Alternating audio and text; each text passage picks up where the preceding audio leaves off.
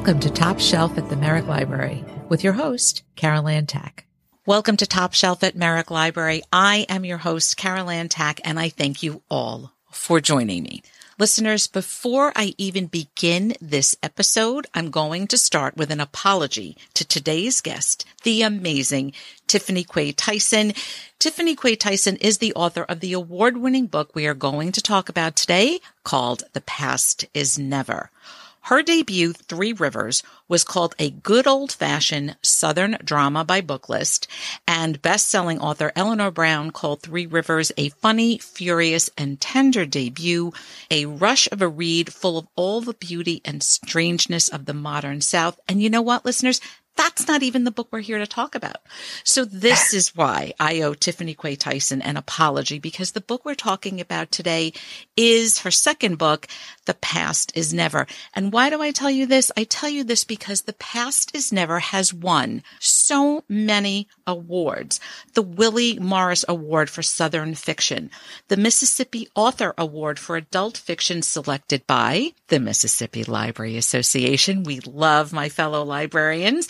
It's also the winner of the 2019 Mississippi Institute of Arts and Letters Award for Fiction, winner of the Janet Heidinger Kafka Prize for Fiction, finalist for the 2019 Colorado Book Awards, and then Deep South Magazine says The Past Is Never is an ode to William Faulkner and as Southern as it gets. Well, having said all of that, Tiffany Quay Tyson, thank you so much for taking the time to join me and the listeners of Merrick Library's Top Shelf podcast. I am thrilled that you are here. I'm really happy to be here. Thank you again for joining me. And if you would, please tell the listeners about The Past Is Never. I started writing The Past Is Never even before Three Rivers was sold. I mean, For all I knew, it would never be published is the reason I tell you this, because the one thing I think a lot of people who aren't writers don't know is how very mysterious this publication process can be. So you write a book and you hope that it will be published when you're starting out. I mean, there are plenty of writers who know that their next book will be published, but when you're first starting out, you write a book and you hope that it will be published. And I was still in the process of hoping that my first book would be published when I started writing this one. And in some ways, had given up hope a little bit. So I was writing this as much for myself as for anyone else. Once the first book sold, it sort of lit a fire under me to finish it. And what I like to write about in general is I grew up in the South. I grew up in Mississippi. So most of my books are set in the South. Most of them are set in Mississippi, or at least largely in Mississippi. And what I set out to write about in this book was this idea that, in a broad sense, no two siblings are raised in the same family. And also the fact that two people can experience the same event and come away with very different impressions of what that event means. So there's no spoiler here, but I'm just going to start by saying the inciting event in The Past Is Never is when two of the characters, Bert, whose actual name is Roberta Lynn, but she hates that, so she goes by Bert, at the time a 14-year-old girl, and her older brother Willett and her younger sister Pansy, who was 6 at the time, all go swimming in a forbidden, abandoned quarry in the Mississippi Delta. They're not supposed to go there. Their father has told them that the place is cursed, that bad things happen there. They should avoid that area. They should avoid the woods around that area. But it is hot. Their mother wants them out of the house. And so they do what children do, and they go swimming. And during the course of that excursion, that forbidden excursion, Pansy, the youngest child, the youngest sibling, goes missing, disappears. And Bert, who is the narrator of this story, first of all feels guilty, feels at fault. She also very quickly feels abandoned because her mother totally focuses on the loss of this child, as any mother would. Her father has also disappeared, but this is a little less surprising. He often goes away for stretches of time. And she becomes obsessed with finding the answer to what happened to her sister. Willett, the brother, also wants answers, but he is convinced that the father has something to do with this. So together and sometimes apart, they go searching for answers for what has happened to these missing family members. When I first started writing it, I really wanted to write a story about the stories that families tell each other And there are a lot of stories that are told within this book. One of the characters is Bert and Willet's grandmother, Granny Clem, and she's very good with spinning tales and also with not telling anything she doesn't want to tell. She's also very good at keeping secrets. And I've always been really interested in how in a family, like, for example, when a child asks their parents, like, how did you meet? And the parents say, oh, well, we went on a date to dinner or whatever. And then as the years go by, it's like, well, we met at a bar. And then as the years go by, it's, it becomes a little like more truthful and less glossy as you ferret out the truth. So that's a lot of what's happening in the book is Bert is sort of peeling away the layers of her family stories in an effort to find the truth. And that's the thing I was most interested in writing about was this process of peeling away kind of the shiny exterior of the stories that we are told and the stories that we tell in order to get to the truth of the matter, which is sometimes not as pretty, sometimes not as easy, but I think the truth matters. And I think that children look for the truth. They want the truth. So I wanted to write a story about a child who goes looking for the truth and eventually finds it. Whether she's prepared to find that truth, the full truth or not, is the reader's journey as well. And speaking of the journey, not only did I go on this coming of age mystery journey with Roberta, or Bert, as she's called in the book, but there were a few scenes that left me out of breath because I was holding my breath, right? The Past Is Never has every ingredient for a riveting novel and an excellent book discussion. Did you set out to write? All right. So we know where Three Rivers comes in along with The Past Is Never along that timeline. Did you set out to write this mystery? Was that part of the structure originally when you sat down to outline? It was. As a matter of fact, I wrote that first, it's not the very first thing, but I wrote that scene where Pansy goes missing quite early with no idea of how I was going to resolve it. And the only real challenge that I set for myself there was that I did not want it to be a stereotypical child gone missing narrative. Right. I didn't want to find her in a basement somewhere. It's been written, it's been done, and I didn't want to write the same thing. I wanted a surprising ending and a surprising journey. And so, I did set out to write something with a mystery at its core. I also really was, I have to say, very early in my writing life, I had written another novel, one that was never published, but I had sent it out. And a lot of the feedback that I got was that people really loved the writing, but the story was too quiet. And so I think as I have developed as a writer, that has stuck in the back of my mind. And I have really pushed against writing anything too quiet for fear that I'll get that feedback again. So I did set out to write something that had a bit of adventure. I also really liked the idea of having a young-ish narrator, a young-ish main character who grows over the course of the novel, but who starts out in that Southern tradition of young, sassy girls. Right. I grew up reading about them. I grew up reading girls like that. I think I probably was that girl to some extent. I really wanted to have a girl on an adventure, and many times by herself. She has Willet to lean on, but Willet is not as interested in finding answers as Bert is. And so she is on her own when it comes to taking some big risks, putting herself in danger, putting other people in danger in some cases. And I liked the idea of putting her in danger and seeing how she would find her way out, because I knew she would. Like, from the minute her voice entered my mind, she was so resilient and plucky and, determined that I knew she would weather whatever I could set up for her. So I set up a lot of problems for her. Yes, thank you. Those are the scenes where I held my breath. So there was a lot of that. I don't know how I wasn't hyperventilating, especially in the last half of the book. So I do often ask authors about the title of their books. And was The Past Is Never, well, I guess explain the provenance, but was that always the original title? So I'm terrible with titles, I think. I struggle with them. It was the title that I chose before I sent it off to anyone, to an agent or an editor or anything. So yes, it was the title that I chose for the book. For a long time, it had no title at all. And it comes from, of course, the famous Faulkner quote. He said, "In the South, the past is never dead. It isn't even past." I love that quote so much because I feel like it's true. I think it's just a really basic basic truth there. So I did have that in mind. That quote would come back to me as I was working on this novel. And it was very clear to me because there's a whole thread in the novel that actually deals with things that happened in the past to the family, to the town where they grew up. So that was in my mind, this idea that the sins of the past keep recurring and recurring and recurring. And one thing I do believe is that these things that we do that are wrong to the world, to each other, cannot be set right unless we acknowledge the truth of them. So that is what I wanted Bert to do, was to find a way to uncover the truth of the sins of her family's past and the town's past and all of those sorts of things that follow you.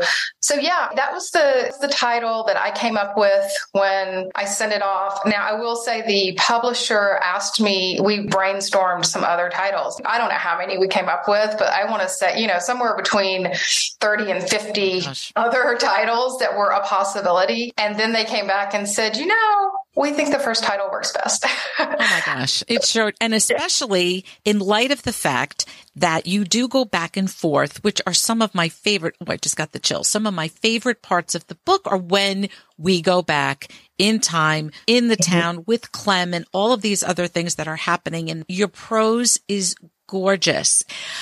When you're writing different timelines, do you write that? I don't know. How do I ask this question? Is it a linear writing? Do you write one part of the town first and then the second and then the current? Like, how does that work for you?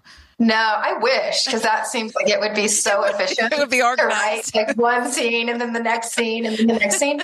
But no, in fact, I do not. I write, for a long time, I wasn't even sure if the scenes from the past would make it into the novel. I kept writing them and sort of feeling like I was learning my characters and getting some history and getting some information, which is something I need to do. Like, I have to figure out where everybody comes from and what makes them tick. But they started growing in a way that was beyond just your typical characterization exercise or setting exercise. They started really growing beyond that. And I started weaving them in just kind of out of curiosity to see how it worked. And then I got really attached to that. And I wrote a lot of scenes that actually never made it in, but I wrote them in bits and pieces and kind of in a separate document to start.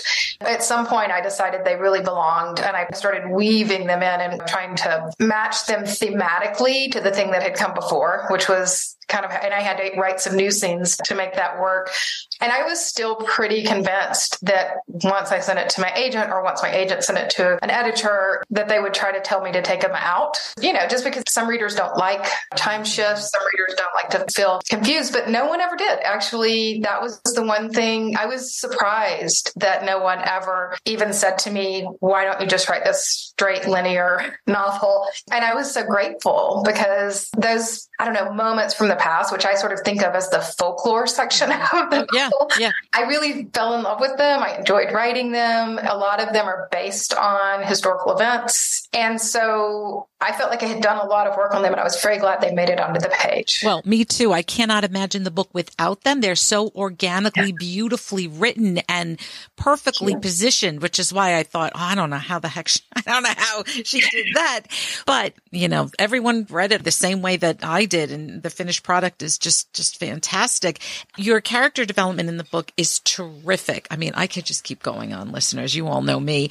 Each character is riveting. There isn't one person in the book that I don't want to know more about, from Bert to Willett to Uncle Chester. My goodness.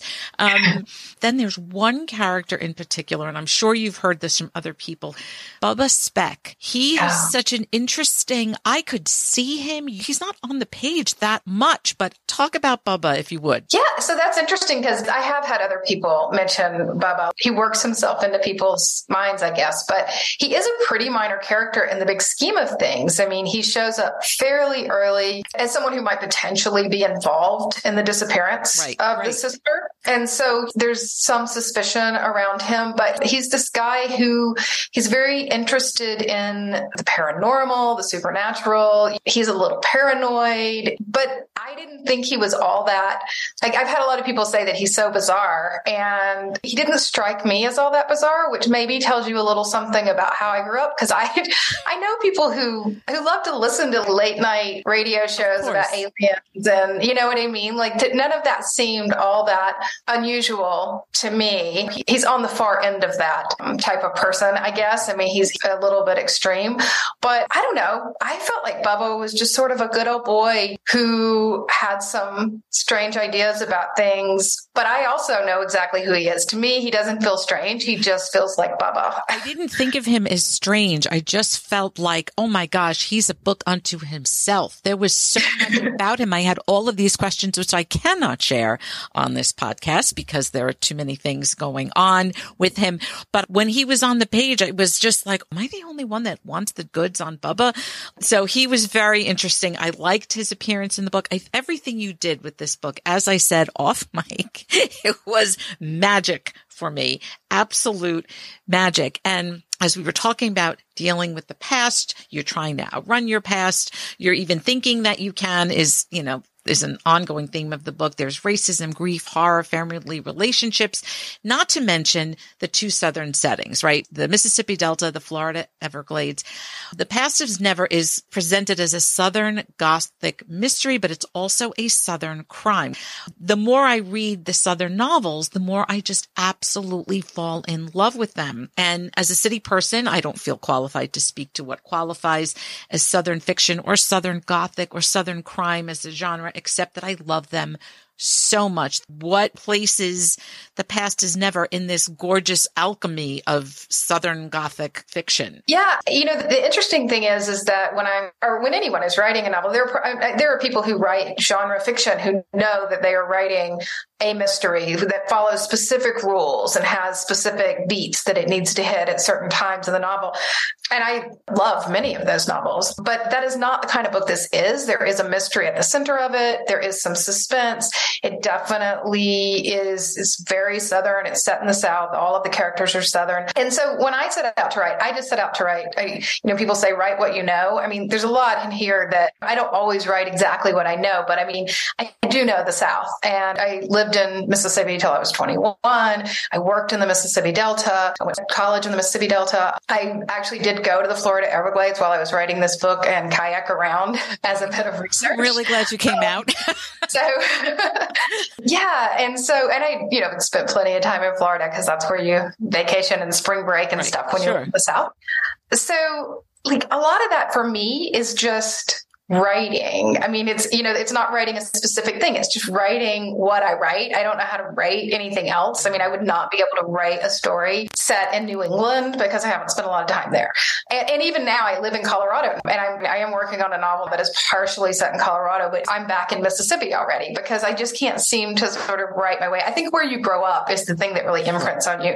In terms of the Southern Gothic, that's a label that was, and I love Southern Gothic fiction, but that's a label that's kind of attached after a novel is published or when a novel is being published. And I've had to think about like, okay, well, what makes it Southern yet? What makes it Gothic? And I think it's really this idea of both holding on to the past.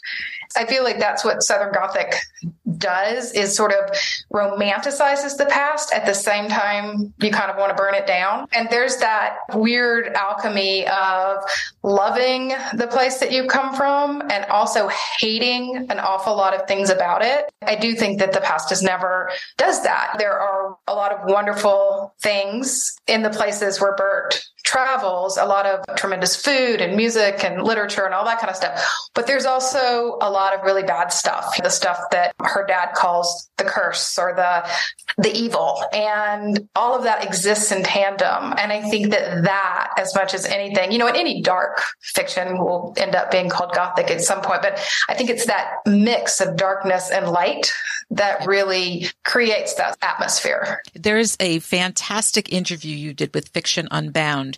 And you said something that really hit home with me. It was such a terrific interview. You're quoted as saying, there is nothing about Southern fiction that makes it inaccessible to readers from Brooklyn or San Francisco or Portland. In fact, those readers would probably love Southern fiction, but they don't hear about most of it. Southern fiction is marketed to Southerners, and only a few writers ever break out of those regional designations. And as a reader's advisory librarian and podcast host and book discussion leader, I have to read almost every genre. It's the nature of my job to be informed, to help the reader, the patron standing in front of me, find something fresh, find something new that's really going to hit them. And of course, I have my own sweet spots in literature. But more recently, I've gone down this rabbit hole of reading Southern fiction, and it's extraordinary and gorgeous and treacherous and magical. And those Southern experiences are so different from mine of growing up in Brooklyn and New York City. And I think that's why I'm kind of nuts over this genre, and probably why I love Western so much, because it is so completely foreign to me. But I do love that you said that, and I appreciate that you said that in that interview. Thank you. Well, I get frustrated with the way they pigeonhole books sometimes. Right. I get that we need to have some sense of what we're looking for. We need to be able to walk into a bookstore or a library and say, oh, I'm really interested in a Western adventure story. But I also think it pigeonholes us in a way that can be detrimental. I mean, it would be ridiculous for me to ever say, well, I am not going to read a story set in New York. I don't care. Right. I've never lived in New York. I don't care. I mean, I love New York. But I mean, for me to say that would be, or London. I can't read a story set in London. I don't know anything about London. Why do I care? No one says that ever, any more than I would say, well, I'm not going to read a book by a man. And yet, that's right. I am here to tell you that there are an awful lot of people out there who don't read books by women because they are written by women. And there are an awful lot of people out there who don't read Southern books because they think Southerners don't matter. I do think that's the biggest issue, is that there's a big contingent. I get it. We're problematic sometimes, but there's a large contingent of people who seem to think that Southerners don't count. And so their stories don't count. And we go through phases where people do break out. I mean, Faulkner, right. Eudora Welty, a number of there's so many. The rich Southern tradition of literature is, we could go on. But for the ordinary writer writing about Southern things, I think there is this knee-jerk, well, I don't much care about that. I mean, I was in a writing workshop once and a woman said, I just don't know that I care all that much about reading about somebody from the Mississippi Delta. I mean, that was essentially the feedback I got. And I was like, cool. I mean, there's so many things to choose from, but why pigeonhole yourself in that way? Yeah. You're naming all the grand Southern writers. And in the publisher notes for this book, the notes say that the past is never as perfect for fans of Flannery O'Connor and Dorothy Allison, and a big yes to both. And I have to say that Dorothy Allison's Bastard Out of Carolina is one of my favorite books of all time. And of course, me too. Yeah. I mean, Ruth Ann and Bone, they live in my head, but they living in my head now with Bert. And I like that image. I just saw them all together and I thought, oh my gosh. And there's even Delia Bird, right, from Cave Dweller. Gosh, I mean, I love both of those books so much. All of which is to say that I will go back and read Three Rivers as soon as we are done with this podcast. And I will recommend both of your books to our listeners. Well, thank you, first of all, for doing that. And thanks to all the librarians. I grew up in libraries. We could not afford to buy every book that I wanted to read. Of course, right. At all, because I was a big reader. All writers were big readers. And I would go to the library every weekend with my mother. I mean, sometimes she would just drop me there and I would spend as much time as I needed to get as many books as they would let me check out. And it was never enough, but it got me through the week. So thank you. But thank you for providing us with the tools to make these recommendations, to introduce readers to your work. It's just, we're in the lucky place to have you.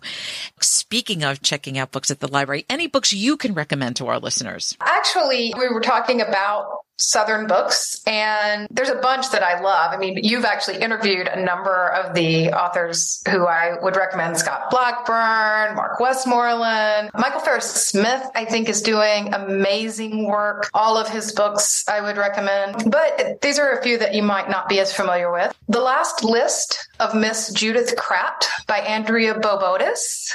I highly recommend it. It's set in the Carolinas. There's a mystery at the heart of this book, too. It also deals with family secrets. I really enjoyed it. It's spooky, but also uplifting in a way. Like, it's got a lot going on for it. So I would highly recommend that.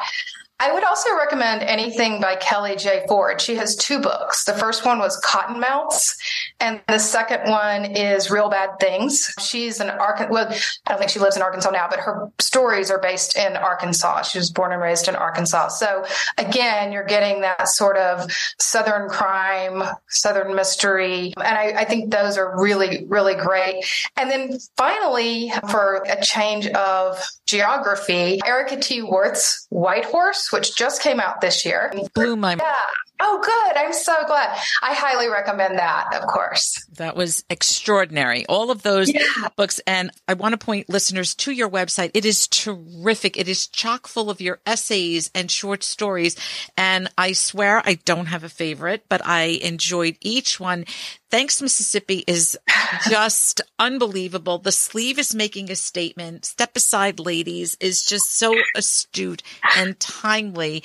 I mean, it's excellent content, and I appreciate that you provide that for readers like me. So listeners, you've got to check that out. I'll put the link for that. Anything you can share, you did a little bit about what you might be working on next. Yeah, I am working on, I'm actually trying to finish up another novel, and it is partially set in Denver, partially set in Mississippi. And it's essentially the story of what happens when a young newlywed gets the gift of one of those DNA tests from her new mother-in-law and takes it and discovers that she is not who she believed she was.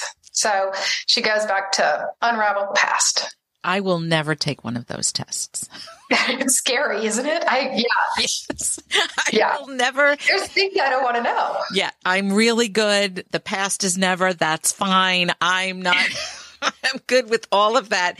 I love this interview. I'm having such a great time. Where can readers find you on social media? Well, actually, I'm currently on a little social media break, but by the time readers listen to this, I'll probably be back. I'm on Twitter at TQ Tyson and Instagram at TQ Tyson. And I do also have an author page on Facebook, but I am admittedly rarely there. So Twitter and Instagram tend to be my go-to. I will put all the links for all of these things, for these fabulous book recommendations, the incredible website. Today's book, The Past is Never, by today's amazing guest, the wonderful Tiffany Quay Tyson, is on shelves right now. So please grab a copy at your local library or your local independent bookstore. The Past is Never is published by Skyhorse Publishing. And listeners, I'm telling you, The Past is Never is book club gold. The historical fiction aspects to this book are phenomenal and would make for a fantastic discussion. I'm kind of jealous that you guys are going to be reading it for the first time. But having said that, Tiffany Quay Tyson, I thank you so much for joining me and the listeners today on Merrick Library's Top Shelf podcast. I promise I will not miss your next party, and I hope you will join me again for whatever comes next. Thank you so much. I'd be happy to. Listeners, I hope you are as excited as obviously I am. I thank all of you for joining me today. Remember to follow Top Shelf at Merrick Library on Spotify, Apple Podcasts, Google Podcasts, and wherever you find most podcasts. For the latest and the greatest at Merrick Library, check out our website at merricklibrary.org. Special thanks to Merrick Library Director Dan Chusmier, Assistant Director Diane Bondi, and the Merrick Library Board of Directors for getting us off the ground and on to the airwaves. Until the next time, remember to keep us on your top shelf.